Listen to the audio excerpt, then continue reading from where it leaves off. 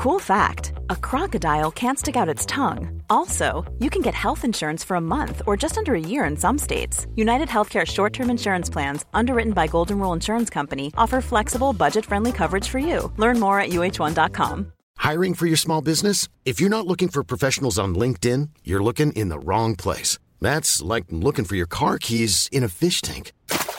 LinkedIn helps you hire professionals you can't find anywhere else, even those who aren't actively searching for a new job but might be open to the perfect role. In a given month, over 70% of LinkedIn users don't even visit other leading job sites. So start looking in the right place. With LinkedIn, you can hire professionals like a professional. Post your free job on linkedin.com/people today. Ready to pop the question? The jewelers at BlueNile.com have got sparkle down to a science with beautiful lab-grown diamonds worthy of your most brilliant moments. Their lab-grown diamonds are independently graded and guaranteed identical to natural diamonds, and they're ready to ship to your door. Go to BlueNile.com and use promo code LISTEN to get $50 off your purchase of $500 or more. That's code LISTEN at BlueNile.com for $50 off. BlueNile.com, code LISTEN.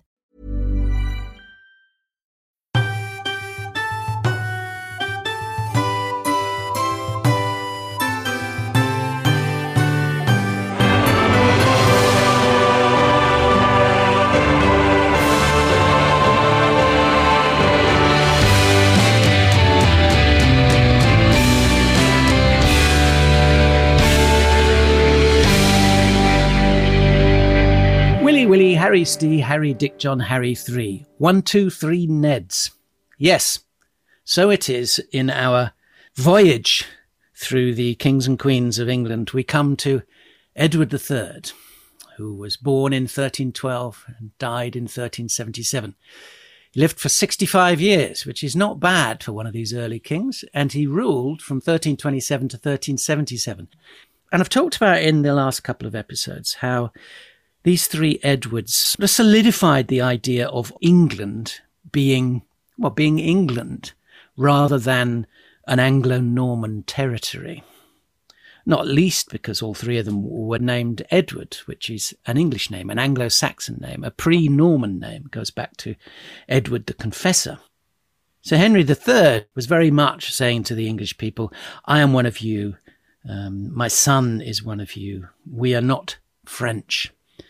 And Edward III particularly capitalized on this idea and really pushed for this idea of English nationhood, not least because it was a way of cementing himself firmly on the throne. And like so many people who need to make sure they've got maximum support in their own country, he played on the idea of nationalism and patriotism, and particularly pushed the idea that the French were our enemies who needed to be defeated as a way of unifying the country, mainly so that he could squeeze more money out of the people. But he's one of the kings who was actually celebrated in his own life, despite the fact that things kind of went off a bit towards the end. And for hundreds of years, he was considered one of our great monarchs. And he particularly fitted the idea of what made a monarch great, in that he was a warlike leader, and he led the country to some famous victories. After he came to the throne in 1327, the representatives of the counties, the knights of the shire as they were known, and of the towns, burgesses, became a permanent part of Parliament. From 1332, they sat together in one chamber and were known as the House of Commons. And after 1341, these commons met separately from the king and his nobles. And he pushed through a lot of reforms, a lot of new legislation. He also created some new elites. He came up with the idea of making people dukes, which was like a new top tier above earls, but also to reward those who are close supporters of his reign. And he also introduced the Knights of the Garter, another elite, this sort of 24 extra special knights who he can both reward and use for his own protection in many ways. It was under Edward that we had our first parliament held in English in 1363. And this was not permanent. Not all of the parliaments after that were always held in English, but it was certainly a significant development.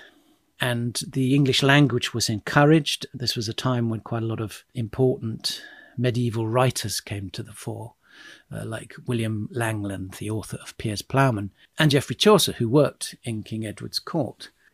And Edward's reign was marked by two pretty significant and momentous events which shadowed history for a long time afterwards. So stay tuned if you want to know what they were.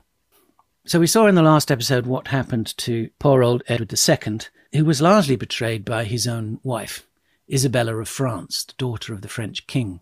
This was following the episode when Edward II was ordered by the French king to pay homage for the territory of Aquitaine. So it's a slightly sort of humiliating thing where he has to go and kneel before the French king and say, yes, you are my king here in France and I will pay you this money. So Edward II sent his son instead to do this for him. His son being the future Edward III, young Prince Edward, who was sent in his father's place as a 13-year-old to pay the homage. And Isabella, Prince Edward's mother, went with him. And it was while she was in Paris that she started an affair with this powerful baron, Roger Mortimer. And she started to plot against her own husband with Roger Mortimer to put Prince Edward on the throne prematurely, as it were. So they come back from France, and Isabella declares war on her husband, King Edward II, in support of her son, Prince Edward, saying Edward II is a rotten king and Edward III should be ruling. And the power of Isabella and Mortimer and Prince Edward combined meant that King Edward II's support immediately fell away to nothing. Everybody went over to Isabella's side. Edward agreed to be deposed and was locked up in a castle. Prince Edward takes the throne as Edward III, and not long afterwards, Roger Mortimer has King Edward II murdered. So Edward is proclaimed king in 1327 in Westminster Abbey, aged only 14. And the same year, he's forced to sign a humiliating treaty with France, in which the French king keeps most of the territory in Aquitaine. So the English holdings in France are greatly dwindling. So Prince Edward is crowned. He's only 14. And the country is essentially run by Roger Mortimer. And Roger, like so many of these powerful, power-hungry aristocrats before him, immediately starts feathering his nest, taking more titles and land to himself, making himself fabulously wealthy, and in his eyes, really strengthening his position as ruler of England, which sort of works while Edward is young, but as he grows up, he starts to resent Mortimer. Mortimer, in his turn, tries to keep Edward in his place and tends to humiliate him a bit, tends to lord it over him in Parliament. And so things do not go well between the two of them. King Edward III becomes engaged to the 12-year-old Philippa of Hainault, daughter of Count William of Hainault, Hainault being a territory in the Low Countries, which tended to be called sort of Flanders back then. It was quite wealthy and quite powerful. So this was very much another political marriage. One of the things young King Edward does is start a campaign against the Scottish. There are still ongoing troubles with Scotland, mostly because the Scottish think of themselves as an independent country, quite rightly so. But Edward is trying to finish what his grandfather, King Edward I, started, of trying to hammer the Scots to take over Scotland. Young teenage Edward leads this army north. The campaign doesn't get off to a great start. English army have hired some Hainaulters, some sort of foreign mercenaries from Flanders to go with them, but they are set upon by English archers in the streets of York, who consider them to be a foreign invasion. And so there's a sort of battle in York, which results in the Hainaulters setting fire to parts of the city. And the invasion doesn't get much better after that. The Scots invade the north of England, defeat the English army at the Battle of Stanhope Park. Edward tries to then re-engage them, but they just sort of melt away, and the whole campaign comes to nothing. King Edward's later campaigns tended to go a bit better, especially in France. But now, I'm afraid to have to tell you, another Edward enters the story, because in 1330, Edward and Philippa have a son and decide to call him Edward. Yeah, thanks for that. He was known at the time as Edward of Woodstock, but luckily for me and for you, in terms of trying to keep this clear, later historians gave him a distinctive nickname, so that he's now generally known as the Black Prince. And we'll be coming to him later, as he was a very important figure in the wars with France. But this changes Mortimer's position, because now King Edward and Philippa, they have a strong heir to the throne. So if Mortimer had any ideas of perhaps trying to fully usurp Edward, this becomes more tricky for him.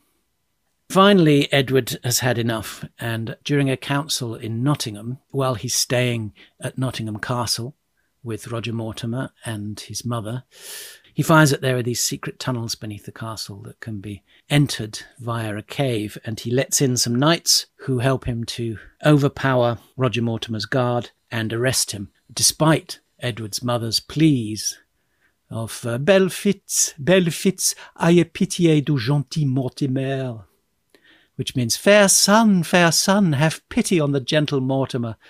But Edward didn't have any pity on his mother's lover. Mortimer was taken to the Tower of London. He was condemned without trial and hanged at Tyburn in 1330. Edward took over his vast and wealthy estates, and his body hung at the gallows for 2 days and nights, in full view of the populace. So Edward is now firmly on the throne. He has shown his mother that he is a tough guy in his own right, and puts her out of the way so that she can't interfere anymore. And he's now very firmly on the throne. But he's having to keep the people happy. He's having to keep his lords happy. There are a number of English lords known as the disinherited, who have lost lands in Scotland and want Edward to do something about it. They independently invade Scotland. They beat the Scottish army at the Battle of Duplin Moor, and a guy called Edward Balliol is put on the throne and declared King of Scotland. And this leads to a long period of back and forth between the English and the Scots, where the local Scots support their own deposed King David and are constantly fighting to put him back on the throne. So there are periods when the Scots are in the ascendancy, and there are periods when the English are in the ascendancy. And it goes backwards and forwards until 1337, where Philip VI of France completely confiscates Aquitaine and also Ponthieu, which is the two key holdings that King Edward has in France.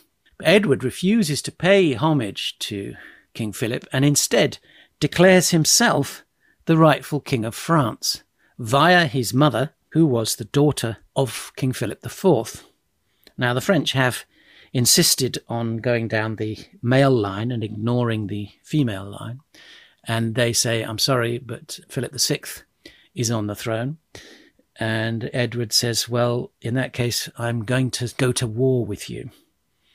So this means he has to sort of not be at war with Scotland at the same time. Scotland and France are traditionally allies of each other against the English, and he really doesn't want to have a war on two fronts, so he makes a truce with the Scottish, but declares war on the French.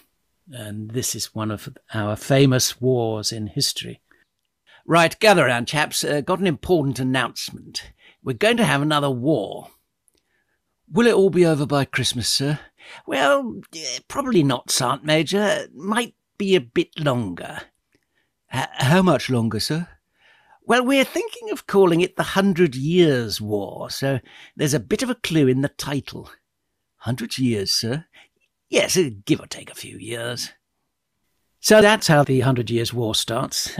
Edward can't really have expected that he would be accepted as the King of France, and he knew that he couldn't really fully take on the French, take over Paris, subdue the whole of France. What he was mainly after, I think, was to get back all the territories that he'd lost in France, and that if he could at least make some headway against the French, he might be able to force them to come to a more favourable treaty. And he could regain Aquitaine and Gascony, Brittany, Anjou, Normandy, these holdings in the west of France. And it is also a good way of stirring up the English people against the French. Now, the French had been carrying out raids on the British coast, and the royals had been constantly whipping up fears of a full-scale French invasion. And Edward I had started putting about this myth that the French wanted to completely destroy the English language and get rid of it. Which is one of the reasons Edward starts to promote the English language. I mean, there are so many parallels here between England and France and England and the European Union. This idea that there is this entity across the channel that is plotting against us and wants to take away our sovereignty, and therefore the best thing is to go to war against them. So Edward agrees a truce with the Scots, allows David back onto the throne, which leaves him clear to attack France. First of all, he tries to build alliances with some other continental rulers, such as the Holy Roman Emperor and some of the discontented French lords. But not much happens in these early stages of the war, apart from a decisive victory at a naval battle in the Channel, the Battle of Sluis in 1340, where Edward destroys the French navy. But all of this is costing Edward money. He's having to maintain the troops in France. He's having to put an army together. Parliament is constantly on his back, not wanting to be taxed, not wanting him to keep telling them what he's doing. They want to have more of a say in it. And he returns from France and does a bit of an Elon Musk. He cleans out what he sees as dead wood in the corporation. He sacks a load of the barons at court, replaces them with new young people who are more on his side. But he still has to agree to certain restrictions on his powers in return for the taxes he needs to promote this war. He eventually gives up on this sort of half-hearted alliance that he's made because it's too expensive and there are no results, and instead takes an army of about 15,000 men into France and starts marauding through the French countryside in an attempt to bring the French king to battle, which eventually the French do at a place called Crécy. And the English army under Edward used tactics that they've sort of honed against the Scots and have used to great effect in these couple of battles that they've defeated the Scots at Duplin Moor and Halidon Hill. The English army has 3 divisions of men-at-arms on foot, led by the king, his son, the Prince of Wales, the Black Prince, and by the Earl of Northampton. And they are flanked by 2 wings of longbowmen, which are the sort of secret weapon, nuclear weapon, the ultimate weapon of the Middle Ages. Immensely powerful, these great long bows, and they require huge strength to pull, and they require years of training to be able to be used well. But Edward has put that into effect. He has banned a lot of games and sports and pastimes to ensure that the young men of England, instead of playing football and cricket and hockey, which they did at the time, are instead practicing the longbow. And this is a technique that they've learnt from the Welsh, and there are a lot of Welsh in the army. In contrast, the French don't allow their peasants to do any kind of military training at all, in case they might rise up against their masters. So you've got an untrained French army of foot soldiers, and they rely rather sort of arrogantly on their mounted knights, who are the sort of la creme de la creme. They're well-trained knights, constantly fighting in tournaments and jousts. But it does not go the French way. The French army, their knights and their foot soldiers, are bombarded with these arrows. The arrows rain down on the French, and they are completely cut to pieces. The English also use cannons in this battle. It's the first time that cannons, I think, are recorded as being used in a pitched battle. And the British win a great victory. The French army is destroyed. Many of their knights, many of their aristocracy are slaughtered, which is not considered the done thing. But Edward is going in for total war. He wants to totally destroy the French. The French are completely demoralised by this, and Edward gets a bad reputation for this. It's at this point that King David of Scotland, partly to help ease the pressure on his old allies, the French, invades the north of England, ignoring the treaty he signed with Edward. His assumption is that whilst the bulk of the English army was in France, England would be undefended.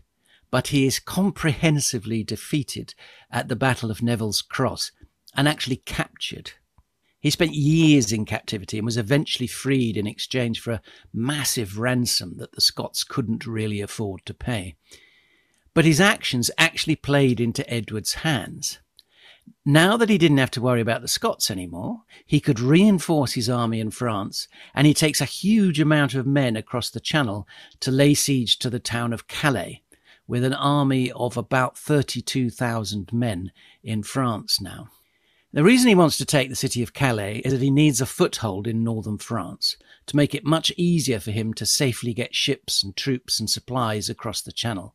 And so he besieges Calais from 1346 through into 1347. And while he's there are these two sort of great romantic stories from English history that arise out of the siege of Calais. One is that while he's there, he sets up a whole English court. He builds these buildings around Calais. He imports all the sort of lords and ladies from England. They have lots of feasts and balls and jousting. And at one of these balls, while the knights and the ladies are dancing, Joan of Kent, who Edward sort of had his eye on, he was faithful to his wife pretty much most of her life. They did have a close marriage. Towards the end, when she got sick, he did start sniffing around some other ladies, shall we say. And he was particularly fond at this period of Joan of Kent. And the story goes that while Joan is dancing, one of her garters slips off and falls around her ankle, her garter being a stocking garter to keep her stockings up. So there's a certain sort of erotic side to this story. But Joan is humiliated. But Edward gallantly steps forward, takes the garter and ties it around his own knee. And he comes out with this line, "Honi soit qui mal y pense," which means shame on him who thinks badly of this. And on the back of this, he sets up this chivalrous order of knights, the Knights of the Garter, the Order of the Garter. And Edward III had always been going on about how he was going to found a new round table, a new order of Arthurian chivalry. But it was considered possibly quite a costly undertaking. And also, following his total war tactics at the Battle of Crécy, any pretense that he was following chivalric traditions had gone out of the window. So instead, he sets up the Order of the Garter. It is also a way of creating this elite around himself, this tight-knit group who are close to the king. But, if you look at history and you look at these stories, sadly, like many of these colourful stories, they appear to be complete bollocks. So at the time, in the late 1340s, women didn't wear garters around their stockings. There is no actual contemporary reference to this incident, and it's thought now that the garter was actually based on a sword belt. And this story only started doing the rounds 200 or 300 years after these events. And that actually the line, "Honi soit qui mal y pense," shame on him who thinks badly of this, was actually a motto that Edward adopted. And the idea was it was about his campaign in France and his idea that he should be king of France. And it was shame on you who thinks badly on this concept of mine that I should be king of France. But it is still on the royal coat of arms. It is round a belt, which certainly is more of a sword belt than a garter.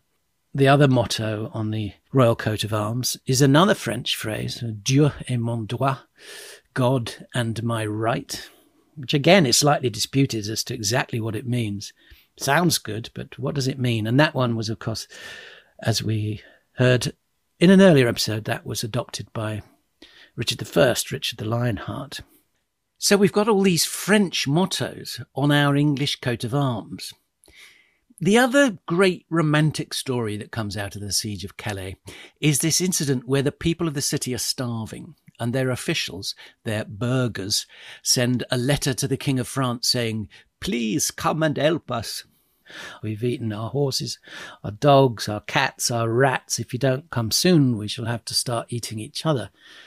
But the French king, following the defeat at Crécy, is very wary of taking on the English. The English have shown themselves to actually be a pretty tough army of nasty but effective warriors.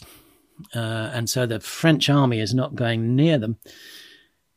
The burghers are starving, and King Edward says, all right, I will spare the people of Calais, but you must send me 6 of your top men, your burghers.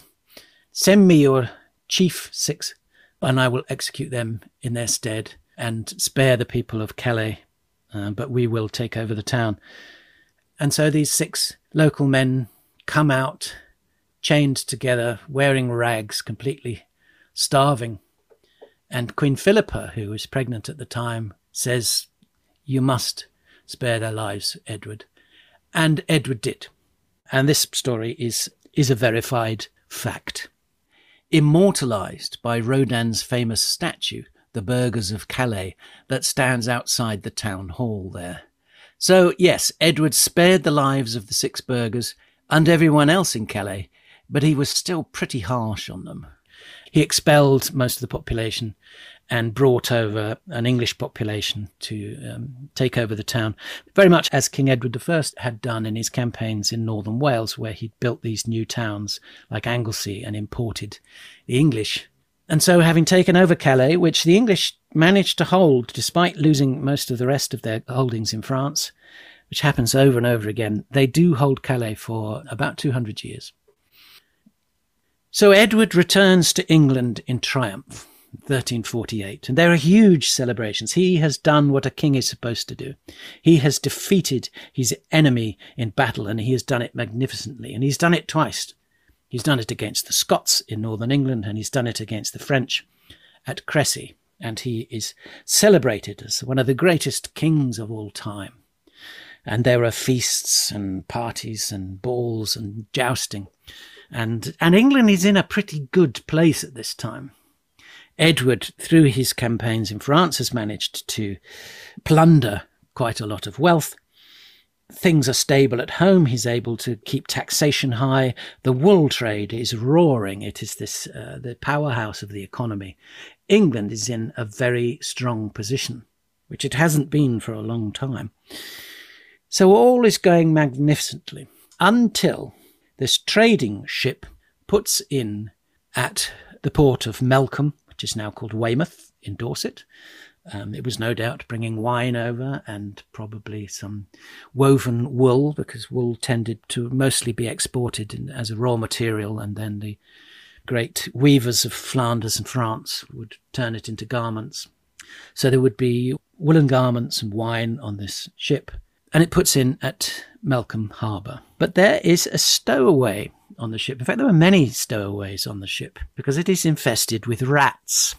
It's very hard to keep rats off a boat, even if you've got a ship's cat, because down in the bowels of the ship there would be so many places that rats could hide, and so they were impossible to get rid of. So there were many rats on the ship as stowaways, but the rats themselves had stowaways in the form of fleas, which infested these rats and were biting them a lot and were biting the poor sailors on the ships.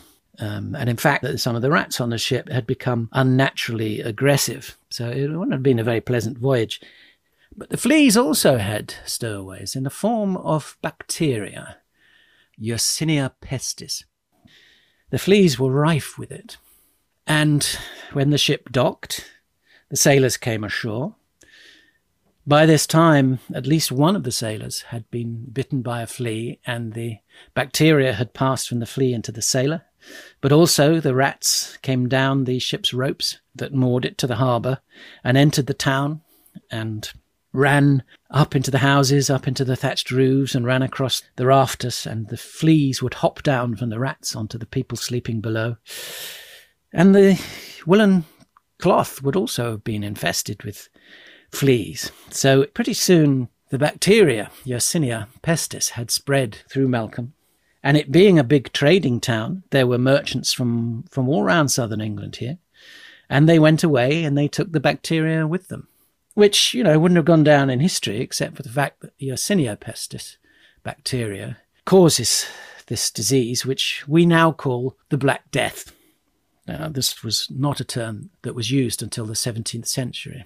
At the time, this disease was called the Great Mortality or the Pestilence. The technical term is the bubonic plague. And the bubonic plague spread incredibly quickly through southern England, from Weymouth to Bristol, another big trading centre. By autumn, it had reached London, and by the summer of the following year, it covered the entire country. It took only 500 days to basically infect the whole of England.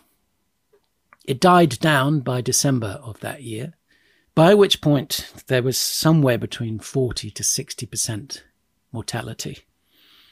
They now reckon it was possibly half the population of England was wiped out.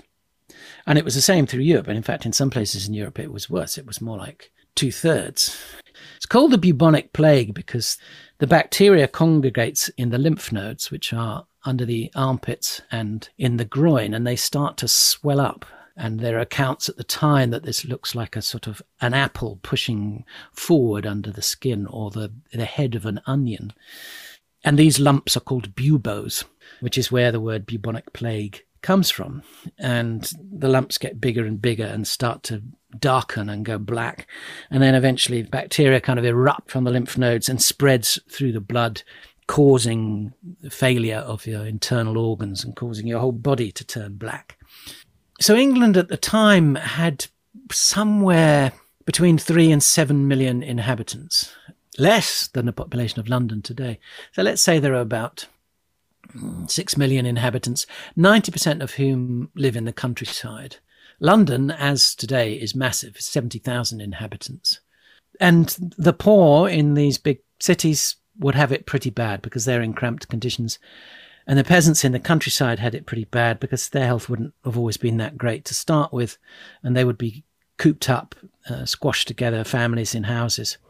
The rich were able, as ever, to avoid the worst of it. They could leave crowded London and shut themselves away on their country estates behind their castle walls and not mix with the locals too much. But it did still hit the royal household. Very much like COVID, the plague had spread and become established before anyone realised what was happening. And Edward's daughter, Joan, was travelling through France on her way to Spain, where she was going to marry Prince Pedro, the son of the Spanish king, when the plague erupted. And she was stuck there in France. Nobody really knew what was going on, and her whole party got marooned in Bordeaux, and one by one they began to die. In the end, the whole party was wiped out. And afterwards, Edward sent a very touching letter to the King of Spain. "We are sure that your magnificence knows how, after much complicated negotiation about the intended marriage of the renowned Prince Pedro, your eldest son, and our most beloved daughter Joan, which was designed to nurture perpetual peace and create an indissoluble union between our royal houses, we sent our said daughter to Bordeaux en route for your territories in Spain. But see, with what intense bitterness of heart we have to tell you this. Destructive death, who seizes young and old alike, sparing no one, snatched from both of us our dearest daughter. No fellow human being could be surprised if we were inwardly desolated by the sting of this bitter grief, for we are humans too." So the Black Death had started in the Far East and had arrived in Europe along the trade routes. And in 1343, there was a Mongol army in the Crimea who were besieging the trading colony of Kaffa. There was a 3-year siege.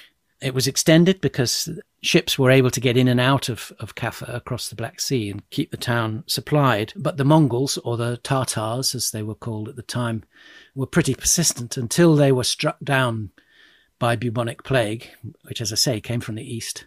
And their army was pretty much destroyed. But before they left, they catapulted rotting bodies from their army into the city. hoping to punish the people of Kaffa and stink out their streets.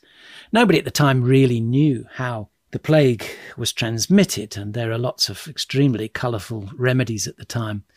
The main idea of how disease spread was through what is known as a miasma, which is this sort of invisible gas that arises from people, which is why people used to carry nosegays, these sort of scented bundles that they would hold under their nose to prevent miasma from getting in. And you've probably seen pictures of plague doctors from later outbreaks of the plague wearing these plague masks with their long curving snouts, which would be stuffed with scented herbs to keep the miasma out. Nothing really worked. You were either lucky or you had some form of basic immunity and you survived. So, as I say, nobody in Kaffa would have known how disease was spread, and the Mongols were sending these bodies over just as a last kind of dump on the people of Kaffa before they faded away. But it was the first recorded use of biological warfare. It spread plague into the city. Some Italian merchants escaped, fled out of the Black Sea, through the Bosphorus, into the Mediterranean, back to Italy, and thus brought the plague to Europe. Society could have completely collapsed. It didn't. That's partly down to Edward III being a strong and reasonably level-headed king, holding things together. We will see how in Richard II's reign things do fall apart, but for now things remain relatively stable. But there are big knock-on effects. Suddenly the workforce is as much as halved, and suddenly the available marriage market is greatly reduced. So there are big changes in workers' rights and in women's rights, because the rules, and there were very strict rules at the time about who you were supposed to marry, how you were supposed to marry, how you were supposed to behave if you were widowed. So the marriage market changes and the labour market drastically changes. Now you've got a harvest coming up as a lord. You need people to work on the land. You haven't got enough. You're going to have to pay the peasants from the estate next door more than the lord of the manor there is willing to pay them to come and work on your land. So suddenly the workers have power. So what happens? Of course, the aristocracy and the king decide to try and do something about it. So they bring in these two laws in 1349, the Ordinance of Labourers and the Statute of Labourers, to try and control the wages of these peasants, to try and cap their wages. But you can't legislate against the law of supply and demand. So these measures were doomed to failure. And all they really did was stoke up more resentment from the peasant class towards the ruling class. And the House of Commons becomes more powerful. And as I say, the working men become more powerful. And actually society and the economy does bounce back reasonably well from the plague. Despite the fact that the plague wasn't done with us, it would flare up and burn itself out, only to return later on. And the economy was damaged every time it came back. But amazingly, society recovered every time and was able to carry on in some ways as normal, even so far as allowing Edward to carry on with his war against France. Only 7 years after the coming of the Black Death, in 1355, he sends over another army. But by this point, he's leaving a lot of things to his sons, the running of England, of government, and the running of the war. His eldest son, the Black Prince, leads the army against the French at Poitiers, which is a sort of rerun the Battle of Crécy. The French don't seem to have learned their lesson.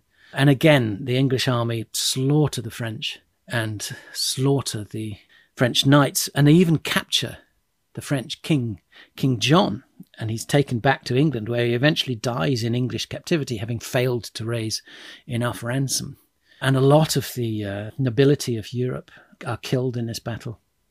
So Edward, the Black Prince, the Prince of Wales, Edward of Woodstock, as he was actually known at the time, goes on to maraud around the countryside. And the French are pretty cowed, at which point Edward decides to enter peace negotiations with the French. This was what he wanted all along, was to get back his lands in France. He probably asked for too much, the whole of the western seaboard of France, or half of the country. So he never got everything that he wanted. And in fact, in the years after that, as his health declined, the French managed to claw back everything they had, because with John out of the way, King Charles V took the throne in France, and he was a much more dynamic king than John, and he pushed back hard against the English. Edward has trouble at home. He can't get what he wants anymore. He's seen as being weakened. Parliament gangs up on him, and his son John of Gaunt largely takes control of government. A lot of people are expecting that John is going to take over and become king when Edward dies. He's not the eldest son, that is Edward the Black Prince. He's the second son. But Edward the Black Prince, like so many members of the royal family leading armies at this time, catches dysentery on a campaign in Europe and dies of another exploding stomach. So that's the end of the Black Prince. So John of Gaunt sort of has a claim to the throne as the second son, and he is the Duke of Lancaster. Now, this all becomes important later on, so don't forget it, because we are looking at the origins of the Wars of the Roses, which are between two rival branches of Edward III's family. The House of Lancaster descended from his son John of Gaunt, and the House of York descended from his youngest son, Edmund, Duke of York. The problems all start when the Black Prince dies. As I say, Edward could have made one of his other sons his designated heir, but sticking to the strict law of primogeniture, he declares that he will skip a generation and make his grandson his heir. This is the son of the Black Prince, Richard, the future Richard II. So the last few years of Edward's reign are pretty sad. How are the mighty fallen? All of these reigns really, like the careers of prime ministers and presidents, end in a slow diminishing of powers and illness and dementia or whatever. And Edward is not immune to that. He gets sicker and sicker. In 1376, he develops a large abscess, which is not very pleasant, and then he dies of a stroke in 1377.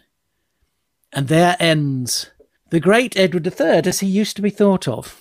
He was a tough king. He was probably more interested in fighting wars and battles than he was in governing, but at the same time, the English Parliament did grow and develop and prosper.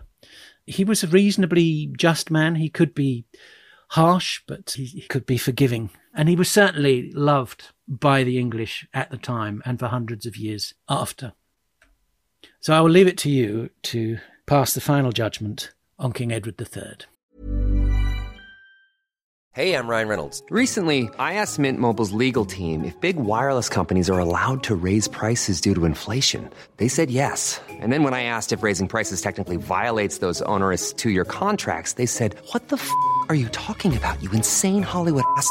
So to recap, we're cutting the price of Mint Unlimited from $30 a month to just $15 a month. Give it a try at mintmobile.com/switch. $45 up front for 3 months plus taxes and fees. Promo rate for new customers for limited time. Unlimited more than 40 gigabytes per month. Slows full terms at mintmobile.com.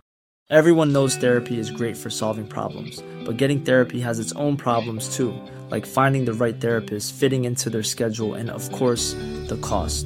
Well, BetterHelp can solve those problems. It's totally online and built around your schedule. It's surprisingly affordable too. Connect with a credentialed therapist by phone, video, or online chat, all from the comfort of your home. Visit BetterHelp.com to learn more and save 10% on your first month. That's BetterHelp, H-E-L-P. My special guest on this episode is the historian Helen Carr, who wrote a best-selling biography of Edward's son, John of Gaunt, called The Red Prince. She also writes a regular column for the BBC History magazine and has hosted the chart-topping podcast Hidden Histories. Helen, welcome to my humble and amateurish podcast. It's lovely as ever to have a proper historian on. Well, thank you very much for having me. And I mean, I also see that you have a book out this year of recording being 2023, called This England, and I'm very intrigued by that. Are you able to tell us anything about that, or is it all under wraps? No, I can absolutely tell you about it. The only really sad thing is that it's actually coming out in 2025 because I just haven't got around to finishing it. You haven't written it. Charlie. I had a baby and that turned out to be quite a lot of work. So So I haven't had a chance to actually finish the book yet. So it's now delayed to 2025. But it is going to include a lot about Edward III, and it is a new history of the 14th century. It's the story of the last Plantagenets, but it's also a story of the nation, and it's a story of how we sort of created in the 14th century our sense of Englishness and national identity. So there's a lot that happens in it. You've got Black Death right in the middle and 100 Years' War.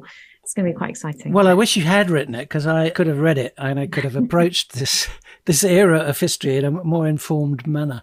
Well, that sounds really interesting, because I was intrigued by the sort of idea that through the three Edwards, the sort of English monarchy started, and you might disagree, started to think of themselves as English rather than Anglo-Norman, not least because they started being given English names. Yeah, I mean, it's interesting. I think it was definitely going that way a bit before Edward I, but it certainly manifests itself around Edward I. And I think what's really interesting about the three Edwards is you have this sort of two Edwards. It's a little bit like a sandwich. You've got Edward I and Edward III as these sort of pillars of English monarchy and warlike kings, and then you've got Edward II in the middle, who's just the filler, who's just a little bit rubbish. And well, he was in that great tradition of great British failures, who we love so much. Yeah, he didn't do a great job. He wasn't much like either his father or his son, but yes. the two on the other side were quite similar, which is something I suppose which leads me to this question, which is not really a sort of proper historical question, but it is, do we think of Edward III as was he a good king? So he's sort of eulogized as a good king, isn't he? He's been called, the greatest king. I think that's what Ian Mortimer called him in his biography that he wrote. Yes. These very martial kings, the kings that are the conquerors, the kings that achieve a lot in their reign, tend to be considered great and memorable. He was, I would say, quite an arrogant king. I think that he had major ambition. He had major agenda. I think he was ruthless at times, but I think he knew how to create and he knew how to forge loyalty. He was very political, and he was very clever in his politics, and he was very canny in being able to create a sense of national identity and nationhood and brotherhood, but also extend his influence and extend his interests in a very European manner. So I think that he was clever, but would we say he was good? I think he made some good decisions, but then I think he also made some pretty bad decisions. And I think, I'm personally a pacifist, so I wouldn't say that the 100 Years' War really achieved very much. So there was a lot of brutality that went into that, which is something that and a vast waste of money, life, and resources. Yeah, absolutely.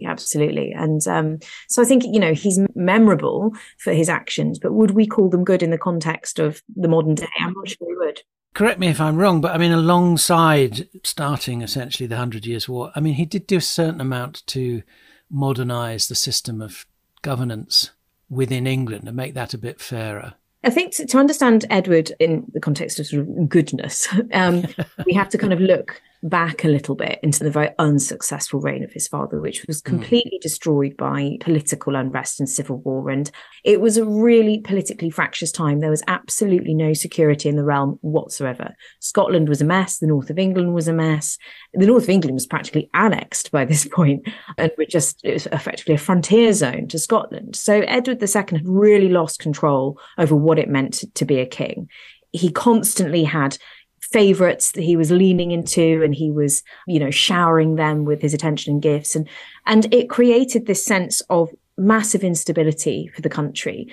And so what Edward III did was he stepped into the role of king, and he unified the country. He made it the case that there was going to be absolutely no opportunity for this sort of noble rebellion. And I think that was something that people wanted, the country needed. And I think that instantly shaped him as being considered to be a good king thereafter. And he did so by creating things like the Commons. So he reformed government. Yeah. So in 1327, he established the Commons.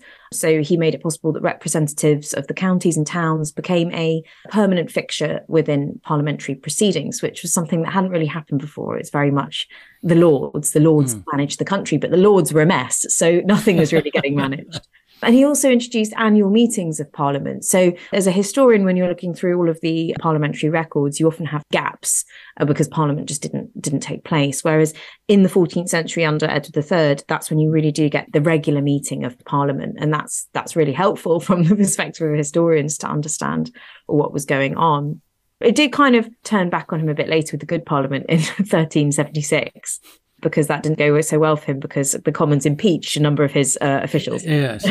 So no, I'm fascinated by all these parliaments and how they all got nicknames. Yeah, good Parliament, the bad Parliament. There's a few more. There's like the cruel Parliament. I think, I can't remember later on called the really bad Parliament.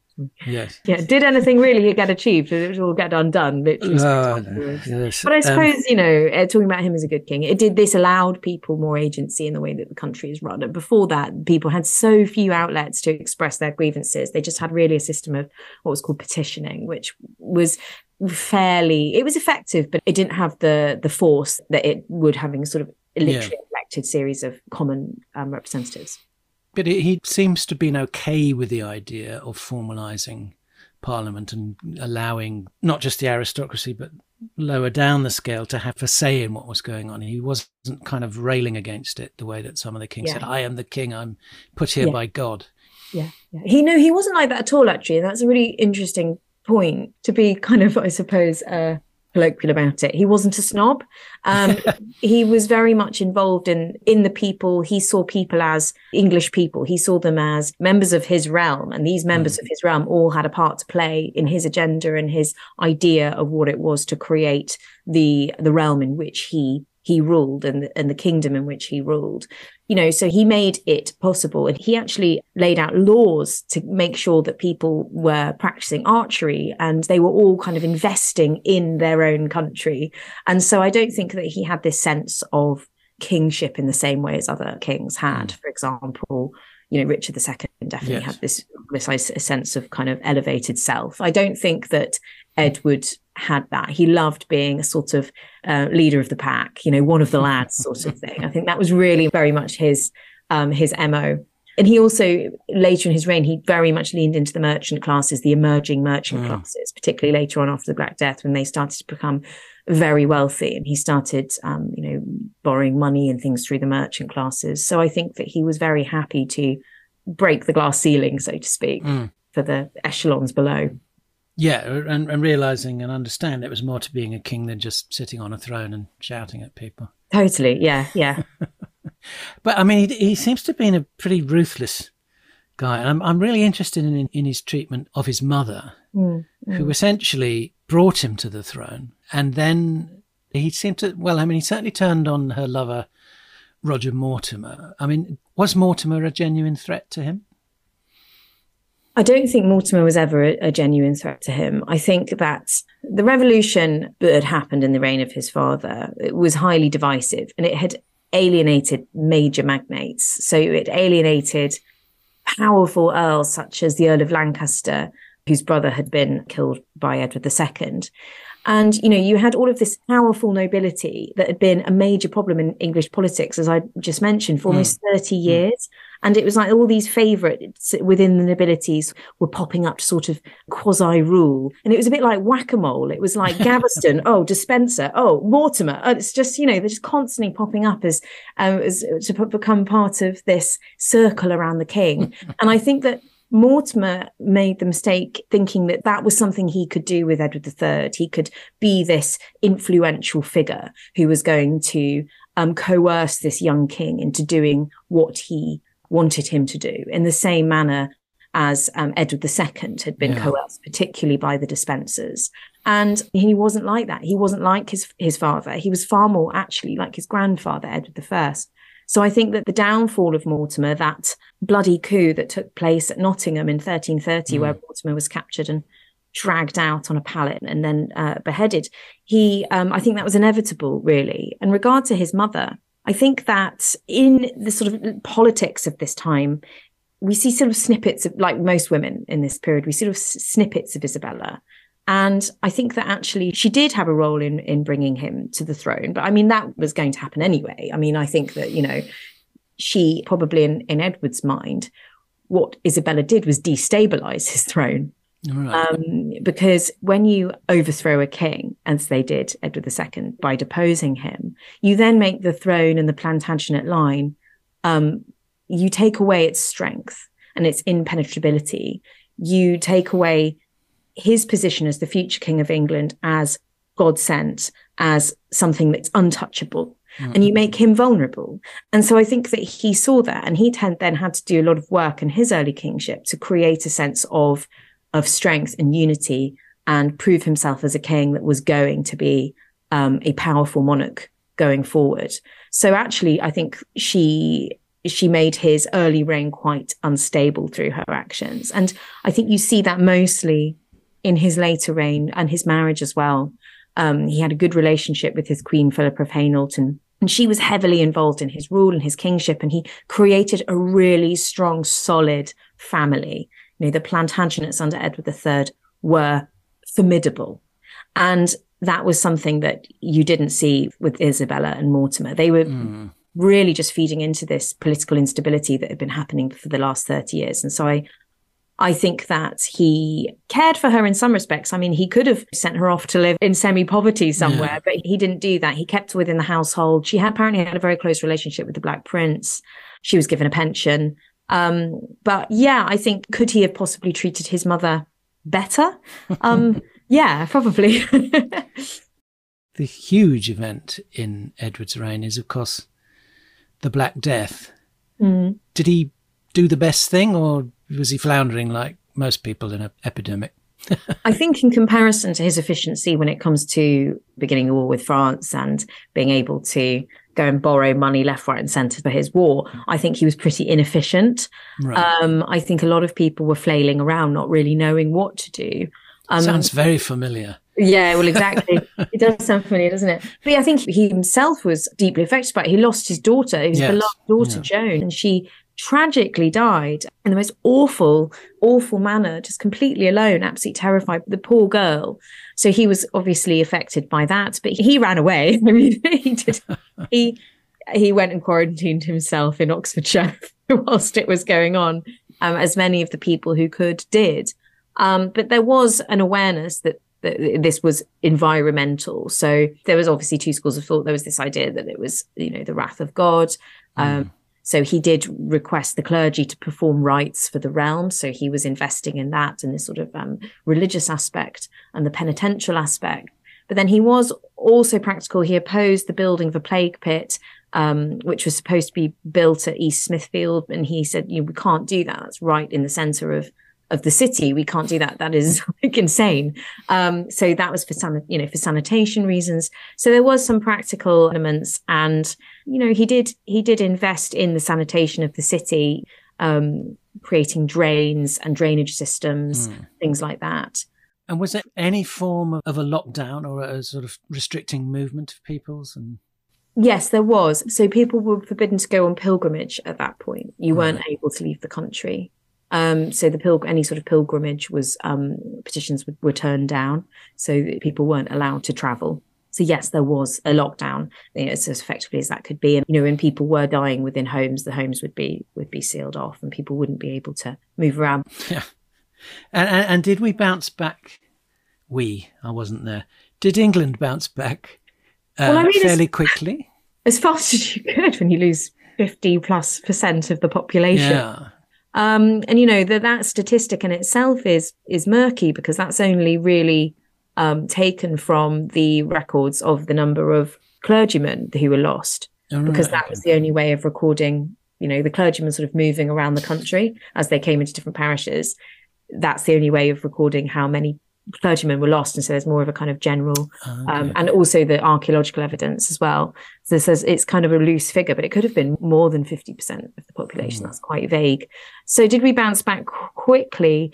Well, there was a real issue with workmanship. There was nobody to plough the fields. There was nobody to milk the cattle. There was just absolutely nobody to manage the sort of basic agriculture of sustaining a realm of society. So that's when you had the Ordinance of Labourers come in, because people who'd had survived it, who were able, were demanding more wages. And then you had the merchants or the landowning classes saying, well, I can't pay you more. You know, this is ridiculous what you're demanding to do the work that we need, but they didn't have any choice. So that's when in 1351, they created the Statute of Labourers, which capped, you know, they had wage caps and things like that. But they also threw in some things for fun, like sumptuary laws, like you're not allowed to wear purple and things like that, because people were beginning to dress, quote unquote, above their station. Right. So that sort of got all of the nobility sort of up in arms. But I mean, in some ways, did that sort of revitalise the economy in terms of slightly modernising it? I mean, throughout the 14th century, there were sort of economic fluctuations. So you had the Great Famine, which in some people's minds was sort of almost worse than the Black Death, that people don't really talk about, because the Black Death took precedence in the 14th century over the famine, which was 1314 sort of time.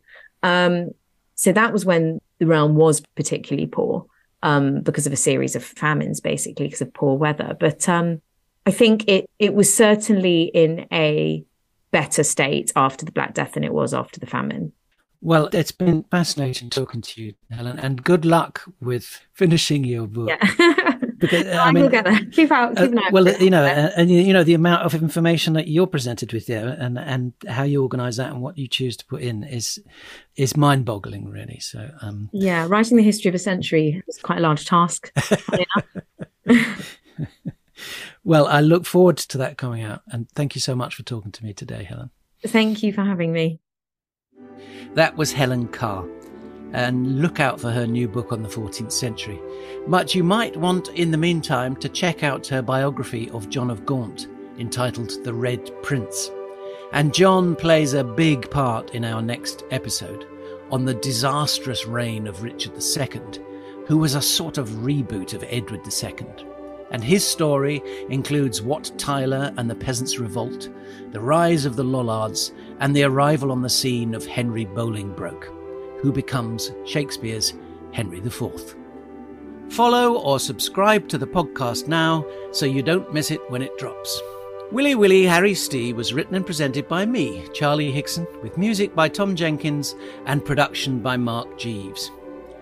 Willy Willy Harry Stee, the podcast, is the copyright of Charlie Hickson, 2023.